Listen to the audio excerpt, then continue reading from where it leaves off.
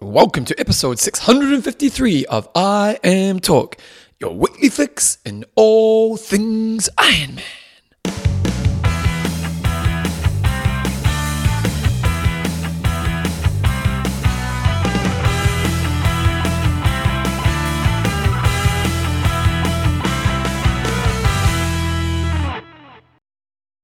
Radio team, welcome along to episode 653 of I Am Talk with Coach John Euston and Bevan James Oz. How you going, mate? I'm pretty good. You're looking pretty swanky today. I've messed with the Tuesday schedule, Bevan, and it's biting me back. And the reason I'm looking swanky, well, I'm not looking swanky. I've got a pair of shorts. Well, you got the nice shirt now. Hair's coming out the top. Oh yeah, let me do that up.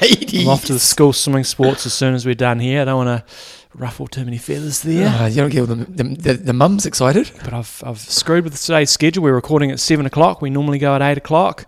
And he said to me, he texted me last night, I'm here at 7. I'm here at 7. 4 past 7. Bull crap. It was 6:59 as I pulled up. I messed with the schedule and I slept in and I'm upset on my swimmers because I wasn't at swimming on time and it's all turning to custard. Just take a moment. Take a moment. We're here. We're not going to. Last week we were too preachy, Bevan. I think we were too preachy. About what? Just generally, just going on and on. So I think today we're just going to. Where'd that come from? What were we preachy about? I don't know. We were just being too preachy. What did we talk about last week that was so preachy? We were just, I don't know. I just got this feeling it wasn't a great show. Today's going to be a good show, people. I got feedback it's the best show ever. Did you? Yeah. Okay. From my mum. I Talk is proudly brought to you by Extreme Endurance. Lactic Buffer. And our patrons. And it's name a few job, mate. Brian, the funny guy, Fallon. It actually works pretty well because the double F. We've got Adrian Foifoi Moi. Where does Foifoi come from? Because there's a rugby league player, Fui Moi Moi. Yeah, that's right. Okay, and I think Adrian might be Australian as well. I don't know if he still plays Fui Moi Moi.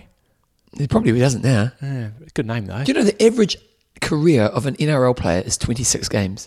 NRL. NRL, National Rugby League. Yeah, right. Yeah. 26 games is the average. So basically the average career is the season. Mm. That's the average. Sure, you're going to get the odd player who does hundreds of games, but pretty crazy, yeah.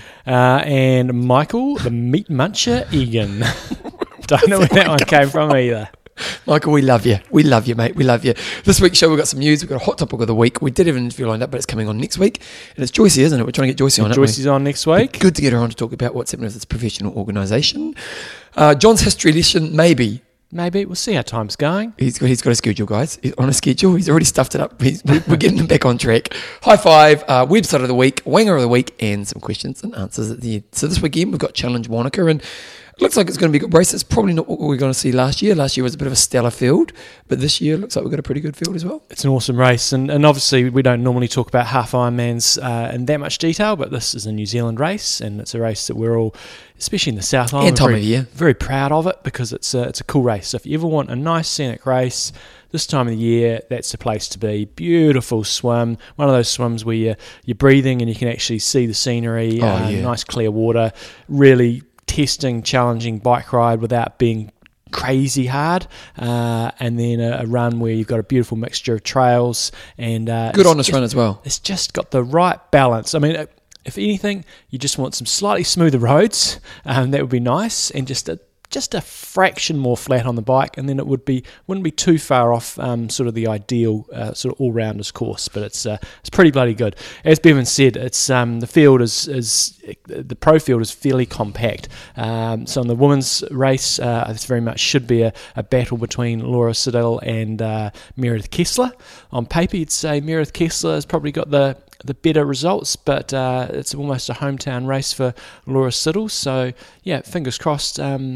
You're going to see Meredith Kessler out in the front. They're probably, I don't know, you'd say similar-ish on the bike, although Laura Siddall's probably maybe a little bit stronger, and then you'd maybe say Meredith Kessler maybe just a touch stronger on the run. So potentially could be a real good ding-dong battle. How much is local race knowledge an advantage? Like, we know it's an advantage, but how much? Because Laura's done this race a few times, had success here. How much of it?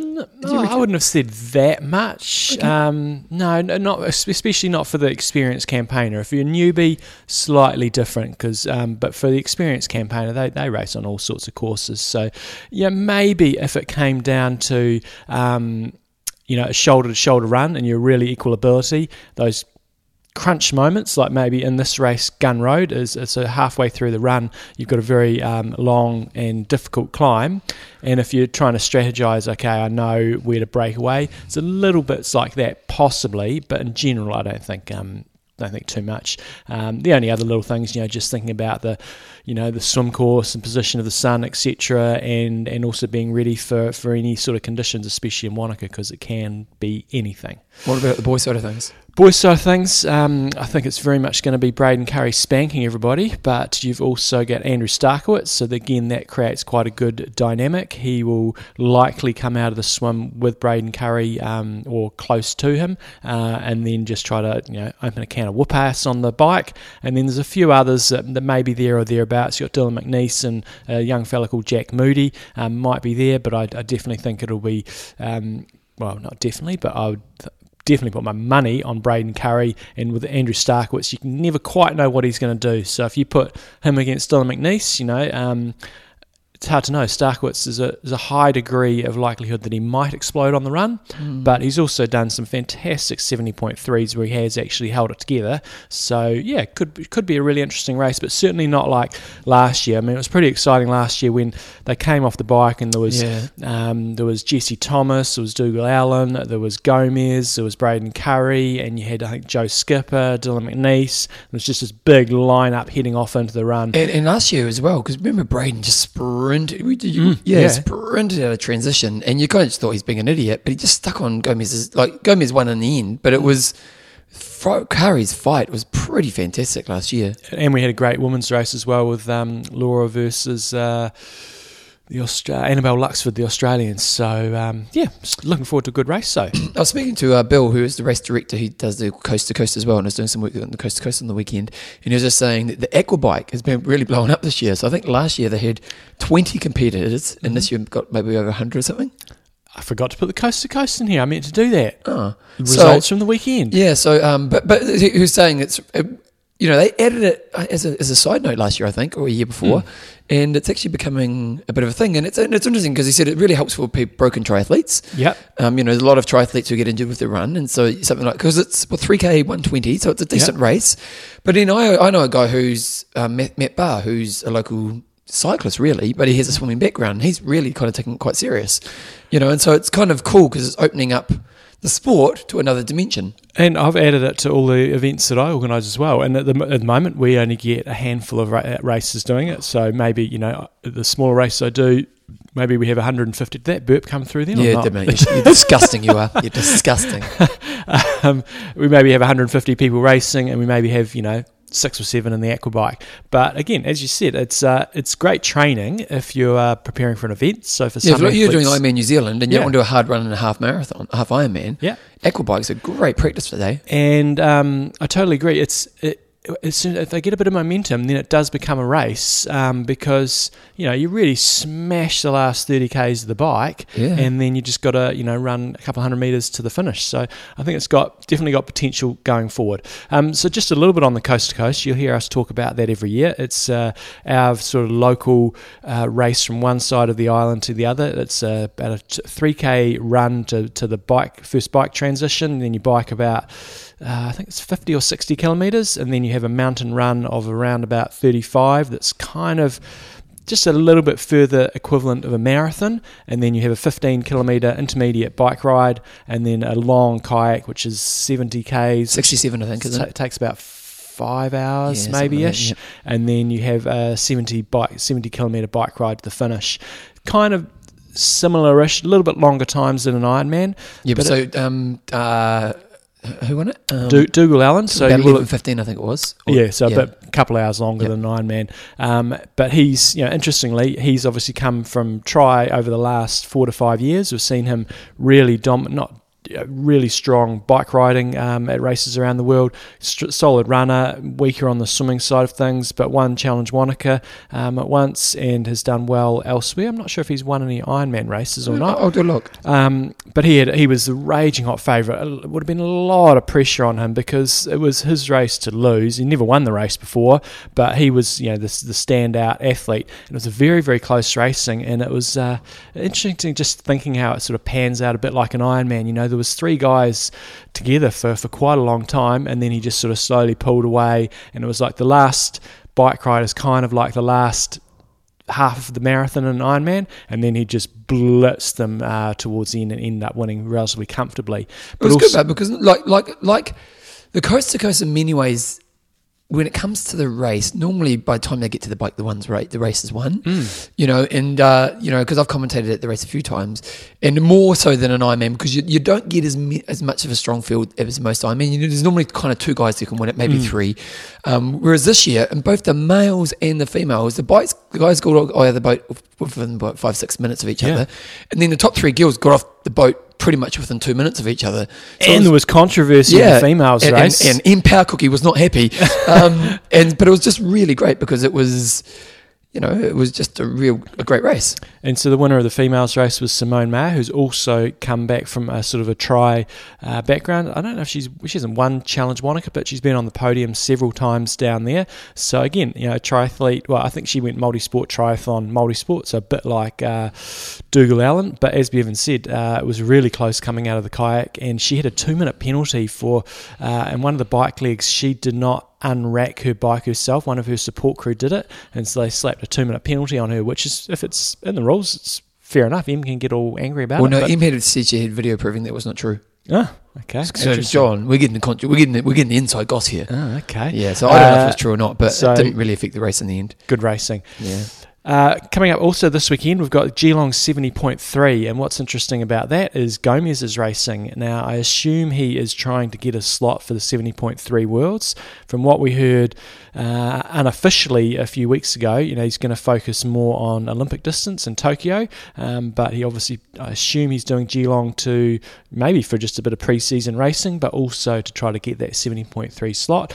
But I did note that his name is currently not down on the start list for the Abu Dhabi ITU race, which is the first round of the World Triathlon Series. So it'll be interesting to see if that report that he is focusing on Tokyo is actually the case. What's the process for qualification? Because they have to happen. When does qualification finish? It won't finish until early next year. Yeah, next year. And for the Spanish, it will be a case of more who do we pick than necessarily him having to qualify himself. Because they'll get 3 slots. They'll get 3 slots. So one will go to Mario Mola, but they've got some fantastic other athletes, and Gomez should do it, but he'll have to prove his fitness and prove that he is. And it might be one of those things where the Spanish organisation might want to say, look, we want to breed the next gen. Like you might get 2 guys who are rock stars, and you go, this young kid, we're looking forward to kind of 2024. But I still think Gomez he's got a chance. I know it's probably a bit of a long shot, and again, the Olympics is another year and a bit away. But if everything falls in place for him and they get a breakaway on the bike, he stands a chance. If it comes down to a straight running race with 50 guys, I don't think he'll be the fastest runner. But if a breakaway happens, he's likely to be there. And if it's 5 or 6 of them getting away, then I do think he stands a chance. And it could happen. You've got some really good swimmers. You've got Brownlee and Vincent Louis and probably... You mean at the Olympics next year? Yeah. And then if they could get away from Mola and co, then I think he stands a chance. I think he's as good a runner these days as Brownlee. Vincent Louis seems to be a little bit of a step above them, but you never know what happens on the day with the pressure. So I don't think I don't think we should be writing him off, but he needs things to But a lot can happen next year and a half. Like some upstart could come up. Oh, we'll talk about that in a moment. Oh, there we go. See, I'm feeding the news, John. I'm feeding the news. Okay, Wildflower has challenges continue, and this is basically Wildflower, which is an iconic triathlon event, has cancelled their race for 2019, which is a real disappointment because it cancelled in 2017. Then they came back last year, and great feedback, really great race, and for some reason they've just said they haven't really been that clear on why.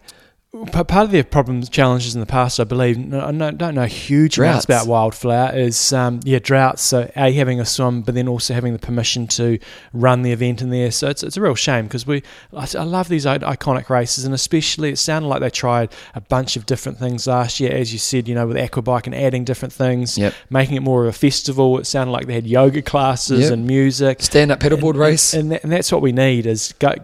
Cool it's an event day, isn't it? Well, you go in this one. You go and camp out. You go or take your camper van or whatever. So that's a real shame. So they do say they'll be back in 2020, but we'll have to wait and see. Yeah, hopefully they are, because it is Wildflower. Back in the day, what were the big races? You had Wildflower, you had... We also had there's the one that had the beast in it. It was somewhere in the Caribbean. I can't remember the name of it now. But yeah, this Was St. Croix a big one? St. Croix, that's what I was thinking of. Okay. God, you're brilliant, Bevan. There You're you on go. fire. Right, let's just record that and play that all for the rest of the show. Yeah, St. Croix, that was a big one back in the day, wasn't it? It was, and there's a bunch of half Ironmans, and in America as well. There used to be a bunch of iconic Olympic distance races, which some of them still exist, but they're not necessarily big pro races. It was Escape from Alcatraz is probably the only real big one that's still... Yeah, I'd say so. Yeah.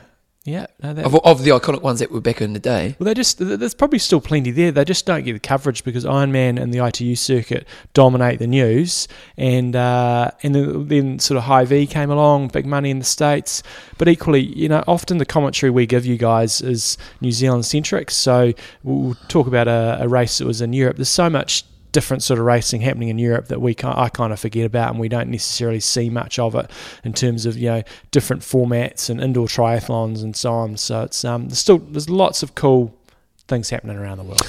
Okay, so Jan Frodeno has announced his race schedule for 2019, and 6 races on the card, 3 70.3s, maybe another half. What's that one, Germany? No, I think that's short course one, the one in May. Okay, so he's got 2 Ironman, Frankfurt, and the World Champs are his goals for this year. Got to qualify. No, he just needs to validate, doesn't he? Yeah. Yes, he just needs to validate. And let's be validate. honest, he's probably going to be racing Frankfurt pretty hard. I would think so. Yeah. Oceanside he did last year, and he gave good old Lionel Sanders a shellacking.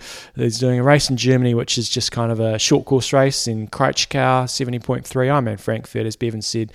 70.3 World Champs, which should be awesome in France, and then Ironman. I wonder if he's got. I think he said maybe last year was going to be his last year if he won Kona. I wonder if he'll be done and dusted if he wins Kona this year.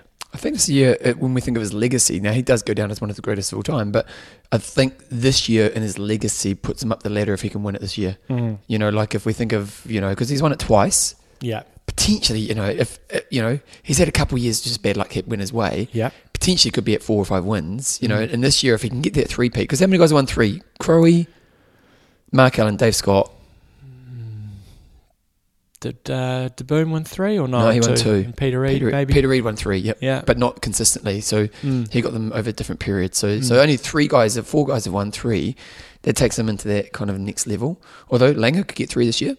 He could, but he doesn't have that Olympic gold medal, and that's always something Jan Frodeno is going to have a trump card on just the Ironman athletes like De Boom and Peter Reid. He's always he's had a short course career. Well, and a lot of short course guys haven't had the Ironman career either. So, it really shows. But I just think if he does go out this year, if he goes out on top, and it's to me, based on age, I know you kind of differ on this one. I think it's probably his last year. Oh yeah, no, I think it is as well, and especially when he indicated that earlier that last year was going to be his last year if he was able to pull it off. We know he's going to be hungry. We know he's going to be hungry. Okay, John's IT update. So we are seeing some up and comers coming to. Oh yeah, so the Poms are all going to know about this fella Alex Yee, and I've mentioned him once or twice. Oh, someone wrote to us about him. Yeah. Oh, no, he will be the real deal. He's an ex-runner, isn't he? He is an ex-runner. So we had the first round. He looks like he's 10.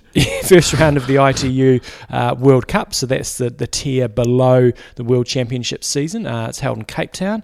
Hopefully they've still got water over there. I think they have, which is good. But Alex Yee took it out. It was a sprint distance race. Came down to a mass run, so very much in his sort of forte when it comes to that scenario. And he ran away with it, beating out Tony. Oh, crikey, that's not a very. Tony Shimoragowicz from America, only by 15 seconds, but it's a sprint distance race. Yao Silva was third and Henry Schumann was fourth. So he's an ex-runner. What's the rest of his game like? It's pretty reasonable. It's not terrible. But the difference between him and, say, the Brownlees is could run with those guys, but he's probably not going to quite have the swim. But if you in another year or two, you put him up against Moeller and things like that, he could be. When he's got a bit more strength, quite easily be the fastest runner on the circuit. I'm just watching the coverage now, and he was in a pack and he just blew away from the pack, didn't he? Oh, yeah, no, he's a nice looking runner. So he's done he did one of the Super League races. It wasn't at the very, very front, but he's still a young fella, and over sprints and stuff, he'll still be good. Olympic, maybe he needs a little bit more time, but if you said there's one upstart that might come through and take Tokyo, he would be at the very top of my list in terms of somebody we haven't seen much of yet that could potentially go out and win it. Well, this Olympics is really interesting because most Olympics, we've seen a period where the old guys have already gone. Mm. You know, you think of like the London Olympics, the Brownlees. There was no old guy who was going to, had a chance. Whereas this Olympics, you kind of got Brownlees, you got Gomez if he turns up, Richard Murray, those guys who are kind of definitely at the twilight of their career, potentially could win the race. Mm. But then you've got the next guard coming through as well. And the transition to the next guard hasn't quite shown through yet, but maybe in the next 18 months. Yeah. And it will be, I think it's going to be a really fascinating Olympics to see, because after the Olympics, a lot of those guys are dead to the game, aren't they? Well, and they'll go long. Some of them certainly would. Somebody like Richard Murray, he'll be a bloody good Ironman, I think. How old's Richard Murray? I don't think he's that old, but as you said, ITU is becoming much more of a young person's game. So when you pull up his age, I'm going to say maybe 28. He's 30. 30. Okay. So he has been around for a little while. But it's becoming a younger and younger person's game, the ITU racing. So Alex Yee is a good example of that. He's still under 23s, and we've got a couple of Kiwi fellas who are still very young. But on the opposite side of that, we had our elite women's race, and AU Ada, who is, how old's AU Ada? She took it out anyway from Summer Rappaport and Tamara Gorman, and Rachel Klammer was in fourth place. But AU Ada, I think she's mid-30s, 1983, so yeah, 30, 35, 36, depending on when her birthday is. Alex Yee is 21. 21? Yeah. No, he's going to be a weapon. Well, he already is a weapon. He looks like he's 10, but he is 21. So good times. The first round. I just think it brings an interesting dynamic because for the last few Olympics, you haven't really had many of the guys who are at the very twilight of their career who you thought could win. Yeah. We had like in London, we had guys like Bevan Doherty who were past it and they got spanked. But yeah, the Brownlees were at their peak in the last two Olympics. So it was so good stuff. It could be. It's just going to be a really fascinating Olympics, which is great for the sport. Anything else on that front, John? Robert Boom Boom Beelan, he sent us through a note, and this is sort of in the realm of ITU. Yeah, so it was an indoor triathlon in Germany, in the Ray Lautz's hometown. And I got to say, he said it was just they had a video from last year's or the year before. It looks so hot. Did you watch who was it? Michael Rayleigh on the treadmill or on the bike? Yeah. And he's literally got a crowd of people just waving fans at him. Towels, just trying to keep him cool. So this was I talked about indoor triathlons maybe a week or two ago, and I think, just the whole gaming side of things, I think that's going to be the next generation of triathlon, is swimming in a pool, jumping on a bike and riding like on a Zwift course, and then either running on a treadmill or running around a track. And this sort of stuff does already happen around the world. I know that, but it's not massive. But this race here, apparently they had over 500 participants, and you swam in the pool, then you jumped on like the gym bikes, which, God, they look uncomfortable. You're really upright and vertical, and then you run on a treadmill. And this kind of looked like more of a fun type thing, that they were going for it, and it was a legit race, but it wasn't like an event that they were going to peak for. What I want to see is when they do it more in stadiums or and have big crowds and everything like that, whereas this was people kind of standing around a gym room cheering them on. As a speed sport, just as you think about it, you basically try to put your limit is pool lanes. Yeah, but you can still have, you could potentially have 16 people going at a time if you have two per lane, or if it's a 10-lane pool, then you can have 20 per time, and then you're limited to, if you're doing like smart trainers, how many smart trainers. But if you could go 20 at a time, you get through things quite nicely. I know nothing about Zwift. Can you do that? Let's say we're all in this room right now for all our mates, and we've all got our Zwifts hooked up to one screen. Can you show that everyone the same race on the same screen? You'd be able to show everybody on the same race on the same screen, but you'd probably all need to be controlling your devices through your own phone, I'd imagine. Yeah, because it'd be cool if you could, okay, you do a swim, you jump on your bike. There's a big screen with the Swift, so it's showing a race. While so and then and there's another brand that's done a treadmill that's a bit like Swift. Which is Zwift do a treadmill as well. Oh, okay, so then you do that as well. So you literally, because the problem is, it's not very exciting just watching someone on a stationary bike. Yes. But if there's a visual for the crowd, totally. And Swift's pretty cool to look at. So if you've got that aspect as well, you can actually watch a race, in that way. The ultimate indoor triathlon, though, is what they used to do. They did it in Bordeaux a couple of times, and I don't know that this happens anywhere else in the world any longer, is when they put a pool in the middle of the velodrome. You swim in the pool, you bike around the velodrome, and then you run around the velodrome. That was the coolest. Always will be. So there was a video, was it Mark Allen won it? I think Brad Bevan won it. That's right, yeah. But Mark Allen was in it, wasn't he? Yeah, and Simon Lessing and Brad Bevan, I think, ran bare feet. That's right, he did too. Yeah. But that was awesome. That was pretty cool. Okay, so I'll put a link to that. You can go check that out on www.imtalk.me. This week's discussion, John, did we get in the end? I checked out a couple of days later. We weren't getting a huge amount of feedback on it. God, next to none, which is exactly and why. And even the ones we got were crap. They weren't even relevant. Yeah, so the question was, we're starting to think of the GOAT. The gods. The gods, as John calls them. And what we are looking at here is... females, the top females in the 80s in short course. So Bevan's going goats. I'm calling it gods because I'm going greatest of the decade, and I'm defining it as either short course or long course. And I have got a couple of people lined up. I've got Melina and maybe Erin to come and talk about the 80s. So last week's question was female short course gods of the 80s, and pretty weak comments there. Rob Dallimore said Bruce Jenner. Yeah. Tim Hemming said Florence Griffith Joyner. Not relevant. You're not even funny. But finally, we have Charmaine Johnson said Erin Baker. And somebody gave that a like. Who gave that a like? Royden Hawkes gave that a like. Bevan, you got any... there's only... Short course from the 80s. Well, then you got Morton Norby Paulson. I was not that old back then, but I started back in 92, but I vote for Erin Baker all day. And then nobody else has got any other ones. Although Libby Hilda did say Siri Lindley. Siri was much more into the 90s. And Scott Fenner said Sarah Cope, who was a British athlete. John, I won't know. No, you don't know. I don't know. Well, no, I'm very weak in this area as well. So that's why we'll get Erin on to come and talk about it. So she can't have you on, is she? Well, I mentioned it to Scott, and Scott said she'll probably be happy to come on. So we'll line that up. So a few names that come up for me were Joanne Ritchie. She was a very good Canadian. I'm not sure if she won any. She did win one world title, but she was always there or thereabouts on the podium. She was an ex-rower. Here's a question for you.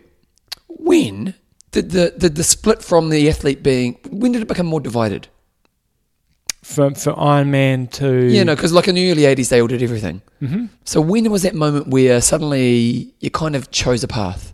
1989 was the first official ITU World Championships in Avignon, France, and then that was won by Erin Baker. So if we're talking about that era, 88 and 87, they did have a World Championships, and I think Erin won both of those as well. That's the video you sent through. Yeah, and there's a video clip. I watched it. 1988. I didn't watch it all. Oh, it was awesome. My pig. He looks like he's about 12 as well. Well, but he was just like, because after they do an interview after the race, and he was saying he went back to his old strategy because the week before he tried to run with Mark Allen, and he realised he just couldn't run with him. Yeah. So he goes, I just went back to the pig strategy and smashed the bike. And he's just, they always say don't look back, and he's just running, looking back every 5 seconds. Yeah. It's great stuff. So you're going to put that clip on the show notes? I'll put it on show notes, yep. From the 1988 Worlds. So I think she'd won the year before as well. I think you're right. Yeah, so she won 3 years in a row. Mm. But I think Erin is definitely going to be the standout when we actually do come to this discussion and look at some of the females in a bit more detail. But going back to my question. Back to your question, when did people start? I don't think it would have been until probably the mid-90s, I'm going to say. But back then, Mark Allen was dominating long course. Yeah, but he wasn't doing well at short course back then. So his sort of era was, 89 onwards. But he was killing short course in the 80s, wasn't he? In the 80s, but not in the 90s. By the time you got into the 90s... Because he won the first World Championships, didn't he? Yeah, this Avignon he did. But after that, into the 90s, then you started getting Spencer Smith, Simon Lessing, guys that weren't doing long course. So I'd probably say, from the early 90s onwards, you still did get a few guys that were doing both distances, but early 90s onwards, the short course guys were starting to specialise. So the next question I have for you is, in the 80s, when you had kind of everyone was doing everything, were there many people who were just short course people who were really successful but didn't do long? Well, I think, Scott Molina is a good example of someone who was really successful at short and still did long, but comparatively didn't do as well long as what he did short course. Okay. Mike Pigg's probably another example on the guys' side. Short course, again, I don't know a lot of these females particularly well, but those names there like Joanne Ritchie, Colleen Cannon and the Puntos sisters did both. But And were they good at both? They were, but you got to remember back then, it wasn't all about Ironman. I think there was more money to be made in short course, and so they did Ironman, but I'm pretty sure that they made a lot more money from short course. Short. When I started triathlon, I didn't even know about Ironman, and it didn't.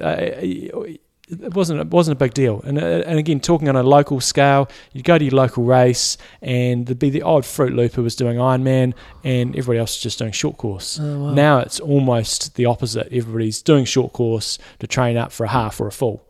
It's almost the complete opposite. So but basically going back to the main question, you think really it's just Aaron in the 80s when it comes to short course? Oh yeah. Because when did short course kind of start to kick in? Probably not till mid 84? Yeah, I don't know. I guess so. Where it became a viable kind of pro career. That Scott will be able to give us the answer to that. Yeah. But I would have thought early to mid 80s. Started in 76, sort of.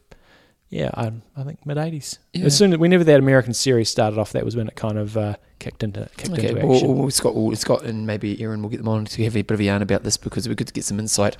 So at this stage, we're saying Aaron Baker was definitely the most dominant short course athlete of the 80s. But we're going to do a proper topic discussion on this with some people that know. I'm going to do a bit more research, but it's bloody hard to do research. I was trying to do a bit last night. You try to find the results from 1987 World Championships. It was unofficial. Nothing out there. You think ITU would have it up, wouldn't you? Well, it wasn't ITU. It wasn't. I know, but you think that's still, it's for the good of the sport. Yeah. Show that it was recognised as a world championship, wasn't it?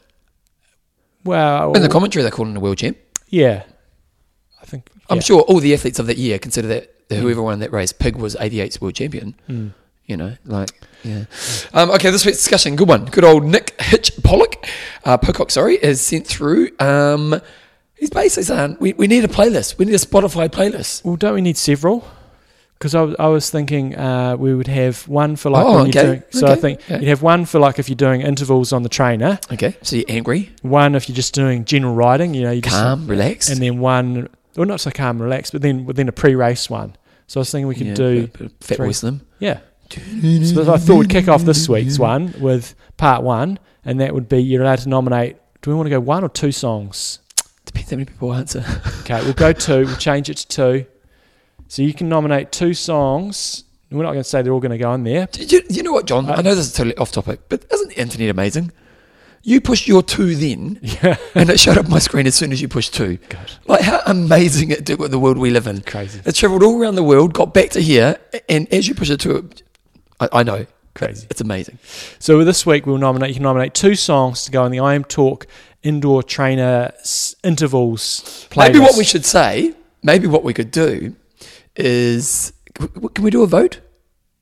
There must be a way we can do a vote. You know more stuff. You know more about this than I do. Yeah, there must be a way. We want a reasonable length playlist, don't we? Well, for an interval was an hour.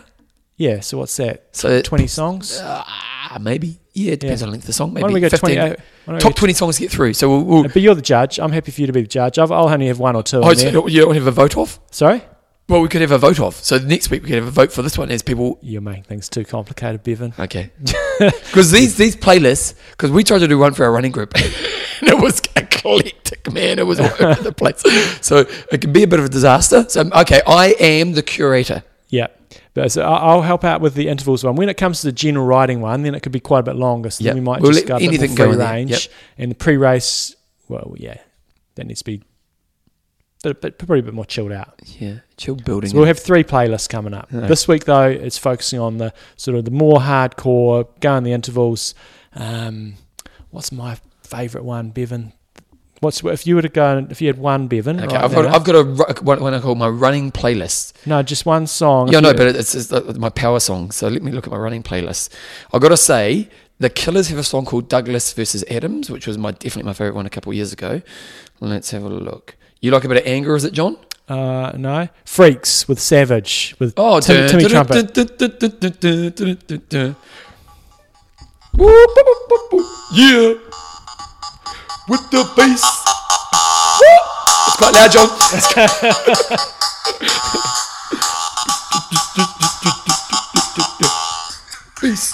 There we go. I'm loving that you're pumping out to that one. That would be my number one to go on my playlist there.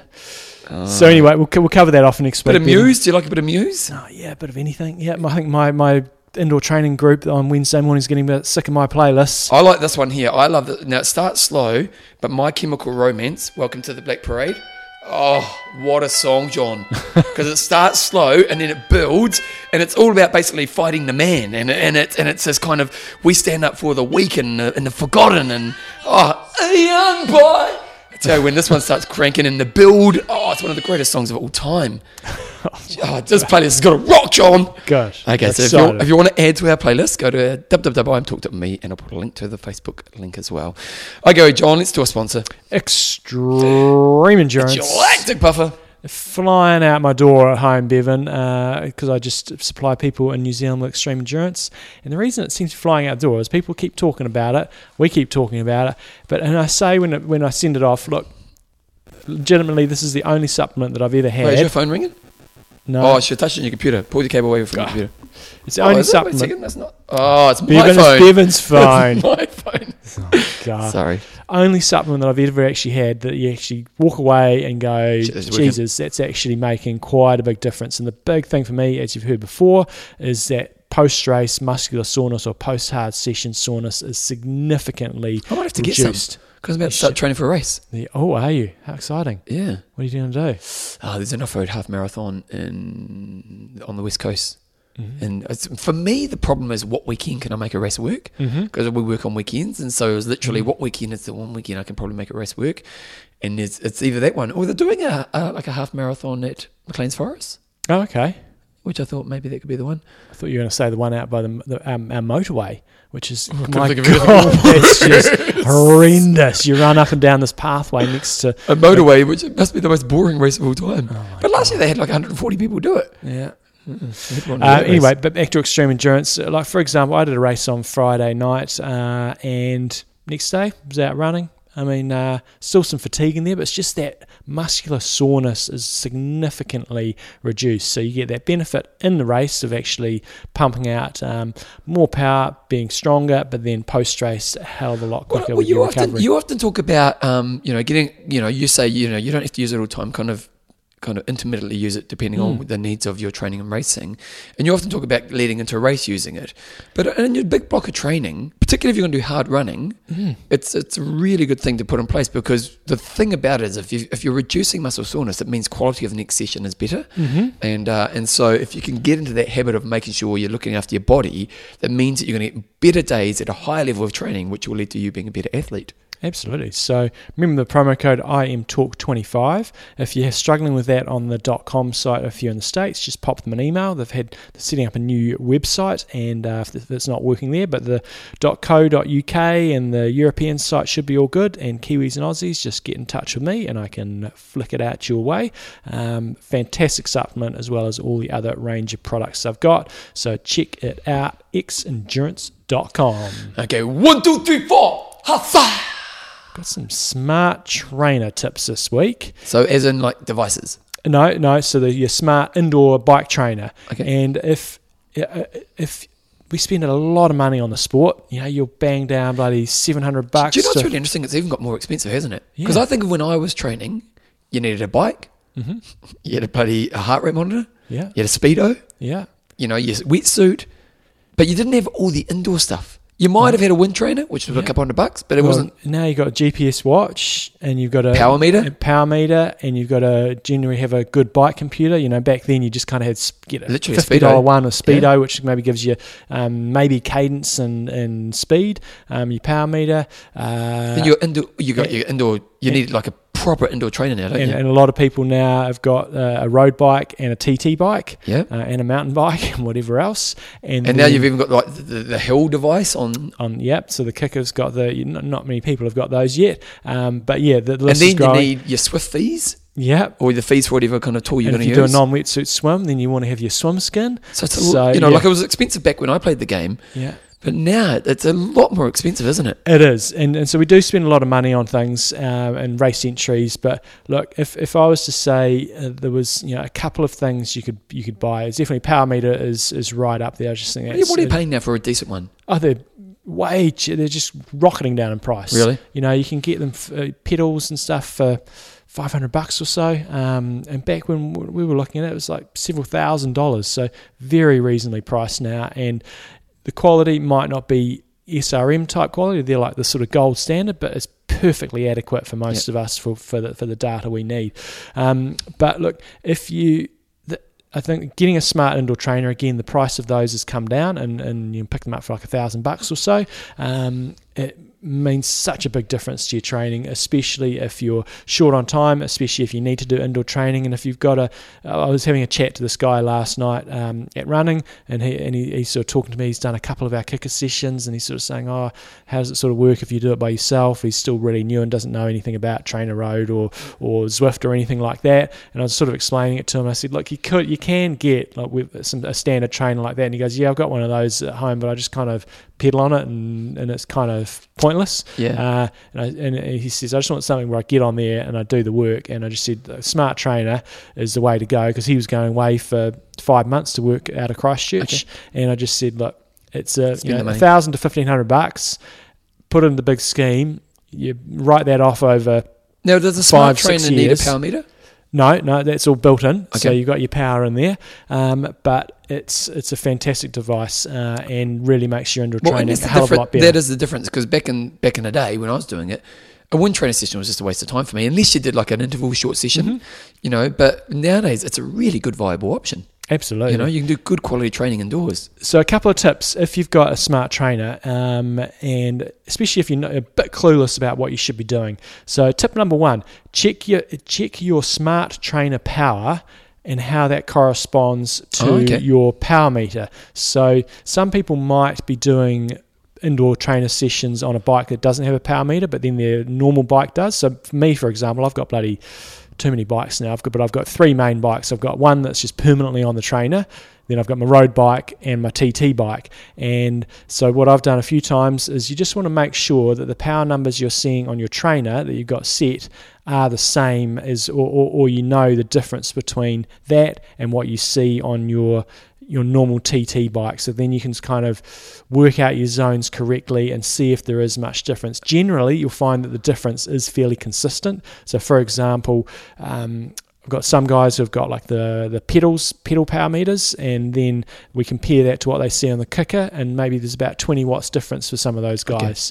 Okay. Other people, for me, mine stays relatively similar between what I see on my bike and what I see on the power meter. So do have a check on that. And the way you do that is you just basically ride with both going at the same time. Exactly. Okay. Yep. And then when it does, especially if you're somewhere where you do all your training indoor during winter, and then when you go to outdoor, then you can carry that data across to some degree and make decisions based on the different numbers on different devices. Exactly. Yeah. Cool. Number 2, erg mode can grind you down. So if what's erg mode? Erg mode is when you're on the trainer, and so say for example you're doing a trainer road session, and the workout it basically forces you to do that power. So it might be 7 by 5 minutes at FTP, and you basically have to just ride it. So if you're riding your FTP's 200 watts, when it comes to your interval session, part of the section, it will force you to ride 200 watts. You can either ride that at 50 RPM, 90 RPM or 120 RPM, whatever it is, it's going to adjust and force you to ride that particular power. Now, when that becomes a bit of a challenge is if you are doing some really difficult sessions, it can really grind your cadence down and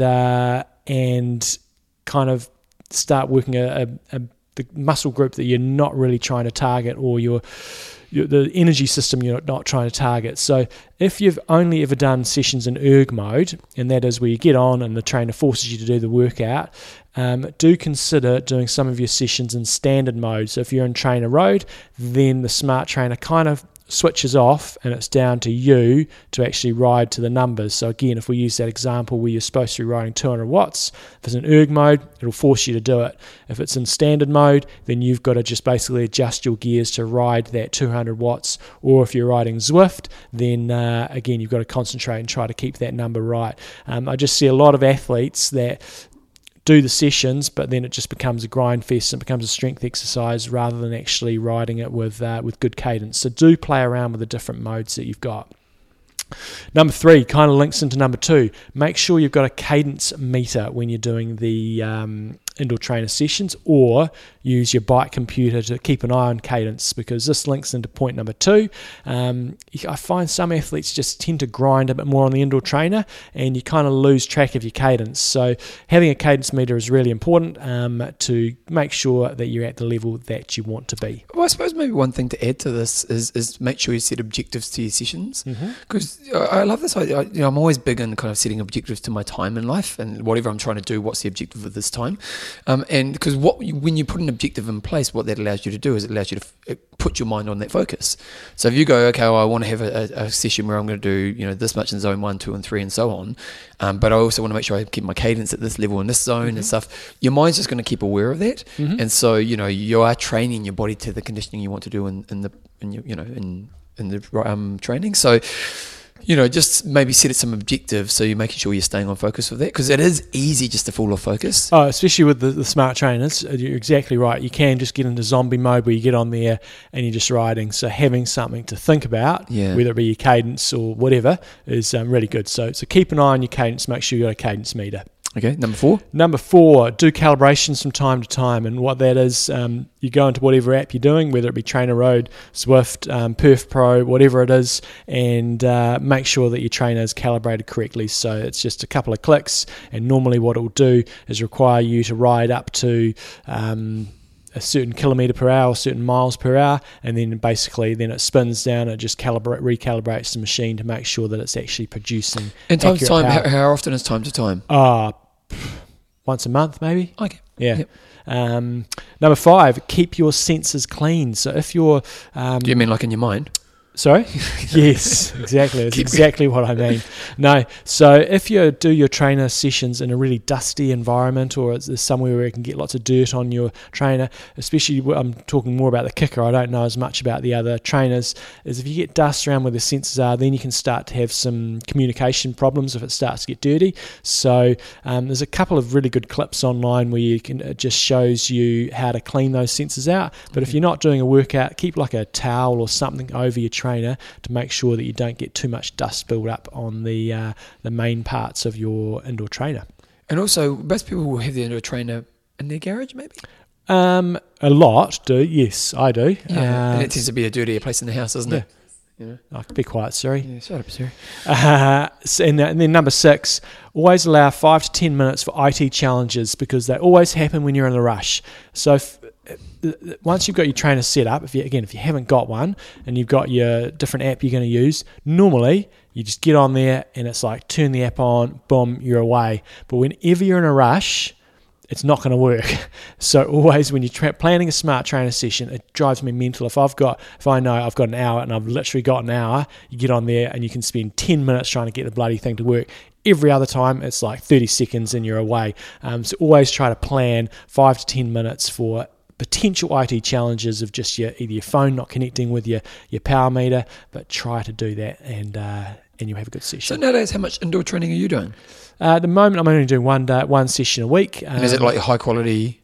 Yeah, well, that's a group session, and it was a stage where I was getting a bit carried away and doing more, and then I kind of fell back in love with being on the road again. I was like, why am I doing all that indoor trainer session stuff? Yeah. So I do like the indoor trainer work, but I also love getting out on the road. So I think a lot of people are falling into the trap of doing almost all their sessions on the road, and we're a bit different. Again, Christchurch, we've got such a good training ground, so I do understand why people elsewhere want to do it, but for us here, I'd much rather be out on the road, but the trainer is a very good option now. We've got the smart trainer. Well, and there is that thing of like Lionel Sanders talking about how, because he always indoor trained, and he realised his skills were actually lacking and it hurt him in the end, so he's kind of tried to get back on the road, hasn't he? Well, he's in an environment where it's not particularly safe No, to ride on the yeah, road. exactly. But I think he has tried to do a bit more on the road. Because, you do lack skills. He's going to be an interesting one to watch this year. I'm looking forward to seeing how he bounces back. Not that he had one or two shit races and we're all getting carried away going, writing him off. But it's going to be interesting to see if he can get back to that same level that he was last year and the year before, where he was bloody close to winning Kona. I'm really looking forward to seeing how it goes. What's really interesting as we think about this, there's no one new coming through this year. No, it's a couple of years away from the Olympics, so we don't have any of the ITUs coming across. This year's pretty much the same names, isn't it? It is, especially because last year we had Gomez and Brownlee factor, and you're wondering what they're going to do. Yeah. I'm sure there'll be somebody that because remember we were talking about this year could be the most amazing because you're going to have Brownlee, you're going to have Gomez, and whereas actually it's kind of looking more like actually it's the same old. Nothing with the guys we've got, but it's particularly in the men's. Yeah. And in the girls, are there anyone? Well, nobody's going to get Daniela Reef, you don't think? No. Yeah, it's interesting, isn't it? It'd be fascinating to see Langer versus Frodeno and Kona. That's going to be good. Yeah, it's going to be awesome. Okay, John, now I need to ask, what do you want to do next? Because Wanger of the week. Wanger of the week, and so we lost the history lesson because we have done 50 minutes. Yeah, we lost. Okay. History will save that till next week. Okay, so Wanger of the week. Who is it, Jumbo? Wanger of the week. I've just got to log into my Strava and we'll be away. So when we talk, if you don't know what we're talking about, Wanger of the week, we have an IM Talk group on Strava. So just go into Strava, search for the IM Talk podcast group, and you can be amongst this. How many members have we got in here? 5 million. 5 million? Yep. 785 members. So get amongst it. Oh, Seth, what are you doing to me? Seth is longest activity last week. Is this legit or not? Too legit. He's got 46 hours down there as the total time. Longest activity, 31 hours. So Seth Bitting is the fella who made us bring in the rules at Epic Camp where we had the 12-hour rule because he went so crazy that we had to introduce a 12-hour rule. And he's got a 31-hour training session here. I'm just trying to see where that might be. And if that is correct, that is pretty crazy. Could have done my research a bit better on this. When you say he was crazy on Epic Camp, what was he kind of doing? This was one where we went to Australia, and one time he was out training. Nobody really knew where he was, and then we didn't turn up for dinner, and we left like a plate of food out. And he got up in the morning, the plate of food was gone, but there was still no Seth. He'd been out riding during the night around this track that was next to. He had a headlight on and was riding laps of this track just right next to where we were staying. Because you used to get like a point for every 30 Ks or something, didn't you? Yeah. Yeah. And so... Did he win? No, Gordo took him down. With like that's mean. Because Gordo was a better swimmer than Seth, and he just went down and laid down some big sessions in the pool and put Seth back in his place. That jersey on Epic Camp can create mad people, eh? Yeah. I remember doing it, and I never went for the jersey, but I got King of the Mountain once, but just that jersey, man, people would just bury themselves to get. Remember Del Campo and bloody Mike Montgomery. They just buried themselves. Oh, good stuff. I can't find that activity. But anyway, Seth was on top with a 31-hour longest activity. Scott Bavel was second with 24 hours and 31 minutes. And Rebecca Spears was in third place with 24 hours and 10 minutes. Now, one of the cool things that I do like about Strava is... it's a bit like Athlinks. So with Athlinks, you've got all your results in one place. And I use Training Peaks for all my coaching and for all my personal stuff. And that is fantastic for going in and analysing all your workouts. And you can tag things so that you can search for, say, every 20-minute TT you've done. But what I like about Strava is you can go in there. And, for example, I did a race last weekend, on Friday night, and I can go in there and it'll have all my performances, because if there's a segment within that race, it'll have all those performances and they'll just be on a little graph, and you can compare all your previous performances. Equally, if you've got a particular hill climb you do in your area, it'll record all the times you've done that hill and all your performances over time. So I do love it on that aspect. Do you do the pro level? No, I don't. No, this is just a basic level. And then equally, if you want to stalk on someone, so for example, I see that number one on the list so far this week is Arnold Sulikov. And if I click on Arnold Sulikov, he's done 5 activities already this week for 5 hours and 44 minutes of training. Then what it would take me to be able to look at his profile, unless he's private, and then further down, then it gives me a side-by-side comparison of what we've done in the last 4 weeks. So both of us have averaged 7 rides per week in the last 4 weeks. His average distance has been 184 kilometres per week. Mine's been 233. His average time has been 11 hours 45. Mine's been 7 hours 54. And then it will give you both our total distances for 2019. He did 70 hours of training and I did 37, so about half. And then it will give us all time since we've been on Strava. He's cracked through the 10,000 kilometres mark, and I've got 36,000 kilometres. It also tells me the biggest ride that we've both done. So Arnold's longest ride is 182.2 kilometres. Mine's 302.9. When did you do that? Was that when you went to Nelson that time? Yeah, I've done 300 Ks twice. One was Christchurch and Murchison. We did 250, didn't we, when we were at Queenstown? And we also, I've done Christchurch to Kaiteri, it was about 240. And then it's got the biggest climb that I've done as well. What was the 300 Ks like? It was challenging. So I'll give you my stats, because that's the cool thing. I can now go and tell you my stats for that day. It was bloody windy. We did 302 kilometres, 11 hours and 3 minutes moving time, Wow. 2,363 metres elevation. Shit. Average speed 27.4 kilometres. That's pretty decent, really, isn't it, for that time? Consider riding through the hills, and we had a friggin' howling. Who was this? Who was it? A few of us. I had a few lead-out people that did the first 100 Ks, and then it was just me and a fella, Leighton Matheson, and he made about 240 or something like that. When was this? It was on the 21st of December 2013. Oh, there you go. Elapsed time 12 hours and 10 minutes. I got third overall in the Shenandoah Highway climb, because nobody else will ever go and ride that climb, I don't think. But I love that you can go and do all that stuff. You can geek out on other people and you can compare stats. And if you're thinking, my God, that guy does a lot of training, then you can actually go and compare it against yourself. So check it out on Strava and join up to our IM Talk group. Now, do you want to talk about your race? Right, so I'm doing Challenge Wanaka this weekend. Yeah. Oh, wait, so what race did you do last Friday? I did so last Friday night, I did a little sprint triathlon, did the Lake Crichton series, and I was coming off a bit of a low. So you recall last week I said I was going to do a 90k effort at half Ironman effort, and I was going to ride back from Hamner. And That's right. Yeah. Talk about take the family away just so you can ride back. That's right. Yep, and we did do that. We had a good time. But talk about setting yourself up for failure. So we went up on Tuesday night and had a nice. What did we do for dinner on Tuesday night? Can't even remember. Oh, we got pizzas. That was great. Yep. Thomas got this pizza. He's gluten-free, dairy-free.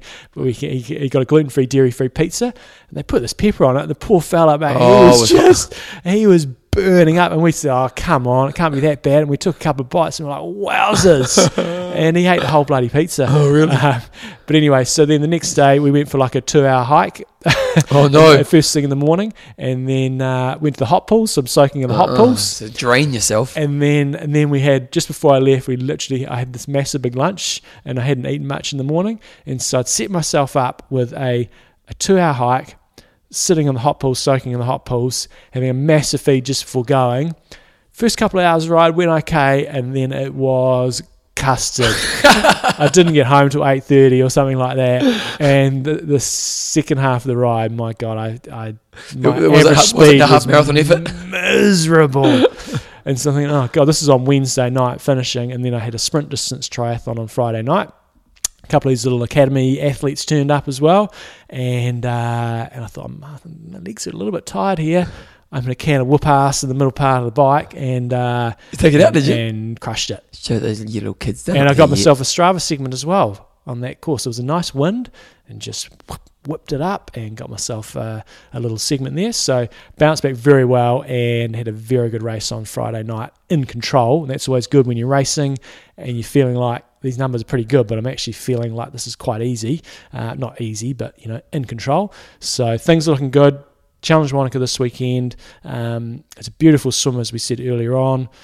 Bike, really nice and challenging, and the run is going to be... I got complacent last time, Bevan, and the complacency is not there this year. So I'm looking forward to nailing that run course. What's the goal?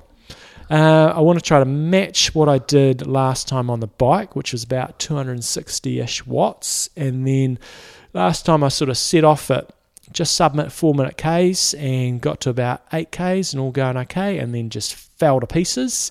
So the goal is just to have a good, steady, strong run around about that 4-minute K pace. Okay. It's a bit... The middle part of that run sort of slows you down a little bit. But if you're good downhill technique in that second half, because you've got that long descent. So if I average about 4-minute Ks, then that'll be solid. If I come off with about 260 watts, that'll be good. The swim will be what it is. I'm a bit annoyed with them for they're doing wave starts. And it's just not necessary. So is that category? So it's under 40 men first, and then 5 minutes later over 40 men, and then I think 5 minutes later under 40 women, and then over 40 women. And there's just not that many people in the race. It's not necessary, and my selfish hat on, it's really going to cause me some challenges because you have to pass lots of people. You've got to swim through people, which I know lots of people have to do at races around the world. But more importantly for me is, on the bike section, there's you go over this bridge and you have to go over the footpath of the bridge, and it's a no passing zone, and you come down this hill, screaming down a hill, and at that stage I'll be catching a lot of slow people from the previous wave. You can't pass them, and I'm dreading that. It's going to be some tactical decisions, doing some crazy passing on the way down. Have you checked out the field? There's a couple of young fellas who should whip my ass. But I mean, as an age group.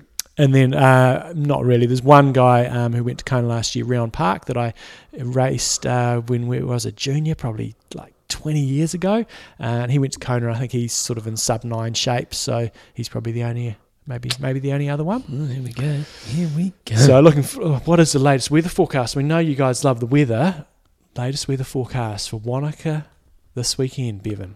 The latest weather. What training are you going to do today, Bevan? I'm going for a run. I did a class this morning. Jim was in my class. Oh yeah, she was smashing out, complaining about school teachers. Yeah, and then I'm going to go for. I've started my training this week. I'm just doing 3 easy runs, just building, because I haven't been doing much running recently. So I always think, don't get too keen.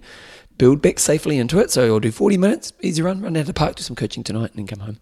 Weather forecast for Saturday, 19 degrees, chance of a shower, southeasterlies developing. That's nice conditions. It is nice, yeah. Nice conditions. So I know people always ask about nutrition, etc. And so and I try to ask the pros what they do. Here's what I do on race day for a half Ironman is pre-race, I'll go 2 M's power cookies, and then I just slam in a couple other bits and pieces if I've still got some room in my stomach, maybe a couple of bits of toast or whatever, and that's sort of about 2.5 hours before. Then on the bike, I go 2 bottles of Infinite, so that's 4 scoops. I have 1 serving of Generation UCAN. I know a lot of people, it's a bit like run, walk and things like that. A lot of people...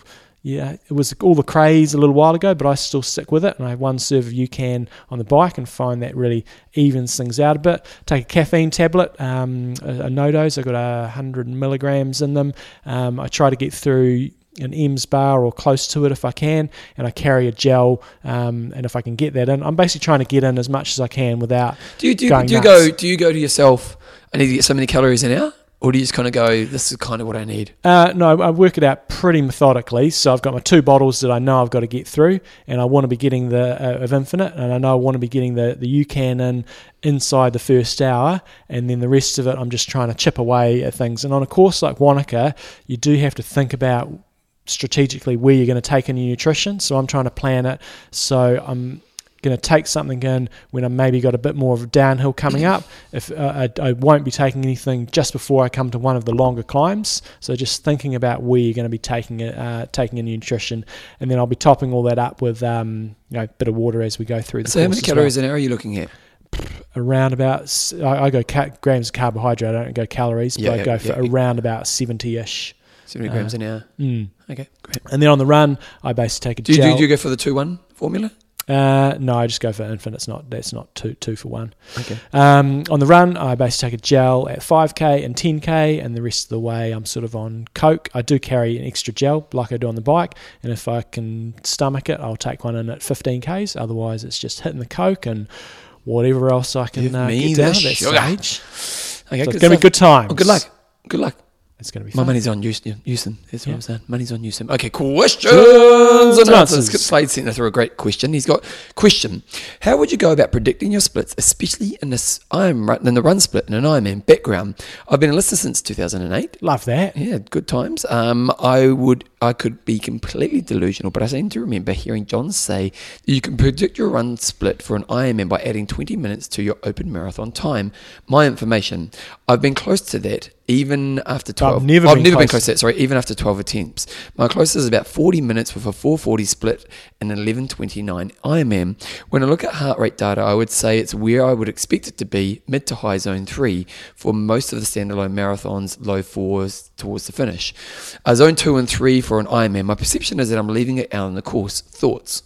So that's Skip the Bone Crusher Slade. Yep. So I probably did say 20 minutes at somewhere in the past, and that's probably more applying to the really pointy end of the field. So like myself, for example, that's around about the time that I hope in a best case scenario I can be. So I think the big question here is, have you got a standalone marathon that has you in comparable shape to when you're in peak Ironman shape? So what I mean is, have you trained specifically for a marathon and got the most out of yourself and going, that's not too far off the best that I think I can do, and equally same sort of shape that you'd comparably be when you're in peak shape for an Ironman. And a Skip, I'd say you're in the right ballpark. So in general, I would say that around about 115% of your fresh open marathon time is a good benchmark for Ironman. So rather than talking in minutes, if you're talking percentage terms, that kind of allows for the faster end and the slower end. So in your example, Skip, you're 4:40 for an Ironman run split and a 4-hour marathon. That means you're at about 112%, 112.5% of your marathon time, which I think is pretty good. Me, for example, best case scenario for me is around about a 3-hour marathon and Ironman. I've never been under 3, but I think I've got the capacity to do it. But having the capacity and actually doing it is another thing. I think I did 3 hours and a handful of seconds at Rote. Yeah. The first time I did it, but just between you and me, it's a little bit short, but I did get very close. And I do think that I generally train for a 3-hour marathon or just a little bit under, and my marathon time is 2:38, which was a really, is pretty close to as good as it can get for me, and that was 114%. So Skip, relatively, you're performing a little bit better than me if both your times are really, really accurate for you. To give you a couple of other examples, if you've done, say, a 3-hour 30 Ironman split and your marathon split is, say, a 3:15, that's 108%. So what I'd say in that circumstance is your marathon time is probably not as good as what your Ironman time is, and you probably need to sharpen up a bit on your marathon running. Yep. If you're somebody that does, say there's a 30-minute split, you do a 4-hour Ironman and a 3:30 in a marathon, and that's 114%, which is, again, around about the right sort of level. However, if you look at it doing a 5-hour Ironman run split and a 4-hour marathon, then it's 125%. And in that case, I'd say your Ironman time is not on par with your marathon. So in general, as I said, around about that 115%. So sort of if you give yourself a range of 112 to 118%, then you're probably in the right sort of ballpark, saying you're performing fairly well.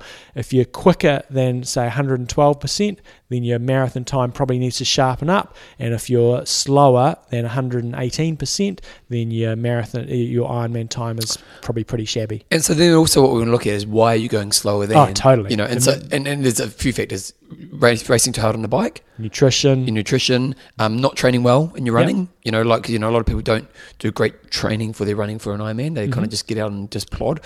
So if you are going over that kind of 118 mark, you really got to address, why am I not performing to what I should be performing? And there's a big mental component as well. It is a different game, isn't it? Especially if you're at the above the 50% time of finish. Say you're more a 13, 14, 15 hour person, it's really easy for us to, I guess, criticise. Say we're coming from a 9-hour background, but you're out there for a lot longer, and the levels of concentration is significantly different. So it's a totally different beast you're dealing with. But as Bevan said, you've got to try to look at why is my Ironman time ballooning out relative to what I can do in a marathon. Good stuff. Joe Spraggins sent through this one here. Just listening to you guys chat about relays and the difficulty of putting on age group events and getting people registered. Just to let you know, it is manageable. The Triathlon Relay Championship has been running in the UK since at least 2010, put on by the same guys that run the Outlaw Triathlon. The format is a 500 metre swim, a 15k bike and a 5k run, where each member of the team swims in the relay format before everyone takes part on the bike and then the run. It's an incredibly popular event, attracting loads of triathlon clubs from all around the country. Around 500 teams of 4 took part last year, with races in the morning and afternoon. Worth having a go if you're in the UK. Sounds pretty great, doesn't it? It does. And so, Joe, great to hear that that's working. And I think, again, we often look at this through our New Zealand eyes. It wouldn't work in New Zealand because we just don't have the population base to... Triathlon population base. Yeah, and just general population, and we don't have the club structure as well, where I think this mixed relay format would work well, and possibly does work well, is in Europe and in the UK. Probably not so much in America, but in Europe, the club system is incredibly strong. So they'll have somebody who will organise all the teams. When it comes down to individuals try to organise it, I just don't think it'll work very well. So great to see it's working. Don't think it'll work in New Zealand, but I wouldn't be surprised if it is working very, very well in France. The club structure there, and Germany is very, very strong. And good work, you Poms. And Jim Flynn just sent through an email. Guys, how about having a team event, 4 people on a team, using timing chips and then adding up their total times? Everyone starts at once. Could work at any distance from local events all the way to Kona. There could be 2 males, 2 females, or a single sex team, and there could be 5 teams, or the best 4 teams count. Just something in case somebody crashes out or something. That's a good idea. Yeah, I like that. Yeah, it would just give you that little extra edge when you're racing. Or what you could do, you could even go, 4 teams, but your top 2 from each section. Gets points. So your top 2 swim times, your top 2 bike times, and your top 2, I don't think this is a new idea. I think it does happen elsewhere, but it's just, as a race director, it's not something that I've thought about before. But yeah, like at your local sprint triathlon, you say, make up your own teams, and you have, as you said, you maybe have 1 male, one open male, 1 open female, 1 vet, and 1 junior or something like that. Yeah, good idea. Just a bit of fun. It just adds a bit of a fun aspect to it, doesn't it? Okay, John, let's mention our patrons. We have got Coasting, Colette Andrews. We've got Robin, Mr. Big Trotman. And Paul, Mango Mad Moore. Mango Mad. Okay, if you want to become a patron of I Am Talk, go to www.iamtalk.me, and there's a link to our Patreon page. Someone once said, it's the value you guys bring to your triathlon world is worth more than a cup of coffee a week, and then that's a good way of thinking about it. So if you want to support the show, just go to www.iamtalk.me. John sponsors Extreme Endurance, Galactic Buffer, and again our amazing patrons. And just want to say a big thank you to those who are already patrons. If you want to get some coaching, check out coachjohnnewsom.com. If you want to check out my podcast, The Bevan James Eyles Show, go to bevanjamesyles.com. And I released my latest one yesterday with Dr. Sven Henson. Good interview around resilience. Content, send us through Age Group of the Week, cool websites, and any other feedback. Just go to iamtalkpodcast@gmail.com. John, actually, just one thing. Good old, you saw this, and good old John Hancock saw this. This was on Facebook when we were looking at discussion of the week before. And is it Jeremy Remy with the wetsuit with the cap? Oh, yes. Yeah, that was pretty cool. Yeah, so I think... How'd you find that? No, John Hancock found it. Oh. Somebody wearing their I Am Talk swim cap. And Bevan was talking about patrons. So if you come in at the $10 a month level, which is half a coffee a week, you do get one of our cool I Am Talk swim caps. And it is apparently a Jeremy Ramieri. I haven't got his I Am Talk nickname in front of me, but I think he's doing this race. It was in Taupo, and I think he kind of swam down a river. So good on you, Jeremy, for wearing that beautiful swim cap. So if you come in at $10 a month, then you get a swim cap. Come in at $20 a month, you get a swim cap and a I Am Talk icebreaker beanie. I'm a friend of his on Facebook. Check him out. He's always got a nice smiley face. He looks like a nice man. He's got lots of family photos. He's got a good triathlon or cycling community he gets out and bike a lot with. He's an athlete, you can tell, because there's always photos of him on a bike. Nice work. Oh, no, here's the couple one. Oh, look at this. Happy It was anniversary. the Hooker Extreme Swim. And the good old Razor Doherty, Ray Doherty's there, Bevan Doherty's dad, going for a swim. Is he a bit of an ex? He's done Kona. And he's still plugging away at it. Well, Jeremy and Dale had their anniversary on the 16th of January. So happy anniversary to you lovely people.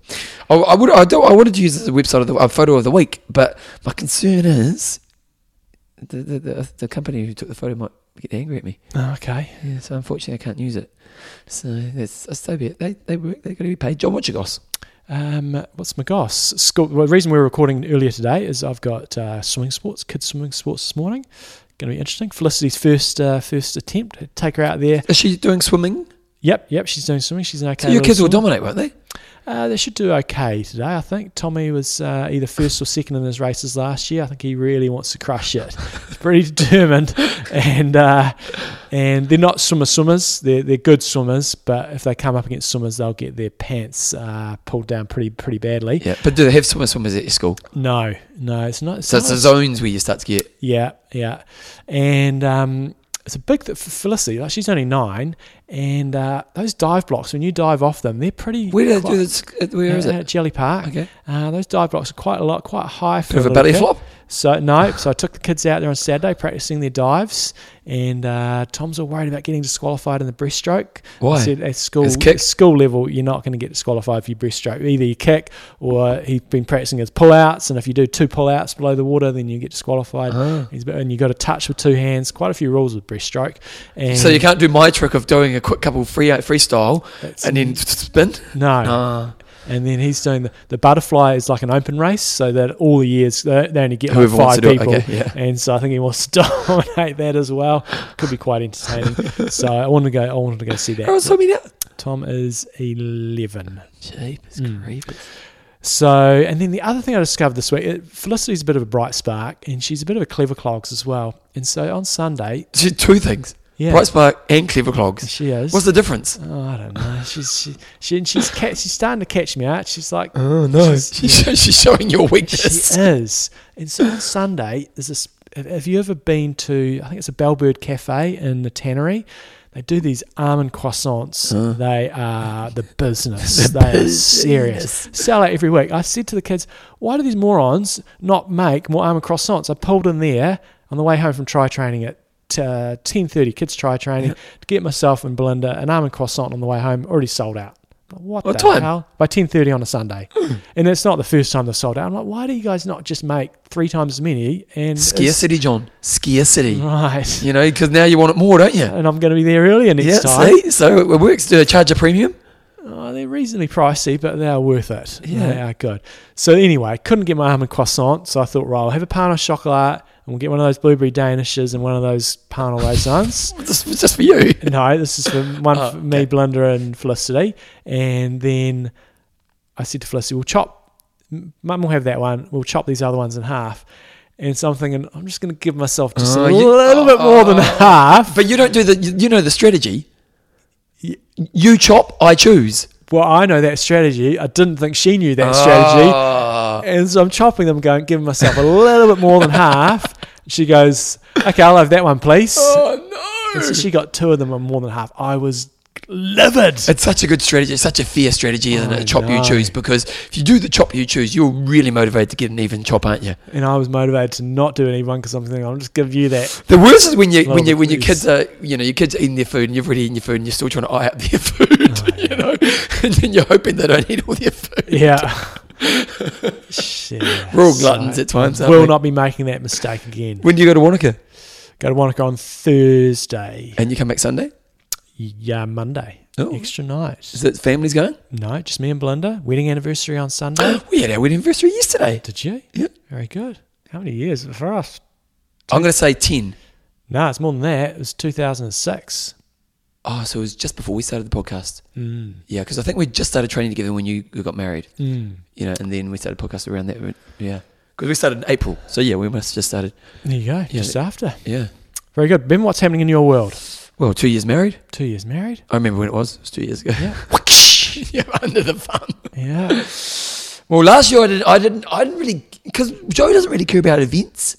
So like birthdays, she really doesn't like her 40th. I was like, babe, why don't we just have some friends over for dinner? You know, Yeah. she really didn't want a party, and she said, like, nope. She doesn't like birthdays.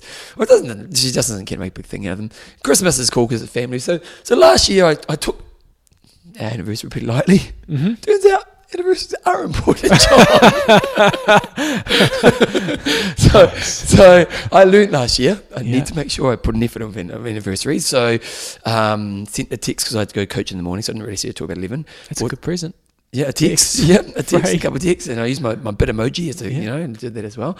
And then put some flowers on the way home. You might see those beautiful lilies in the hallway there. I've got to send myself a reminder to do that on Thursday. Got to say, go down to the lilies are gold because Joe won't hear this. Lilies are gold because lilies. I bought 2 lots of lilies because you go into the florist shop. How much do you pay for a flowers nowadays, John? You're not going to need much change out of $50. Exactly, but 2 bunches of lilies, $30. Yeah. She loves lilies. They put out a great smell. Bloody hell, it's Valentine's Day on Thursday as well. I hate that day. See, she doesn't care so much about Valentine's Day. No, I don't care that much about So Valentine's that's why Day I was either. confused last year.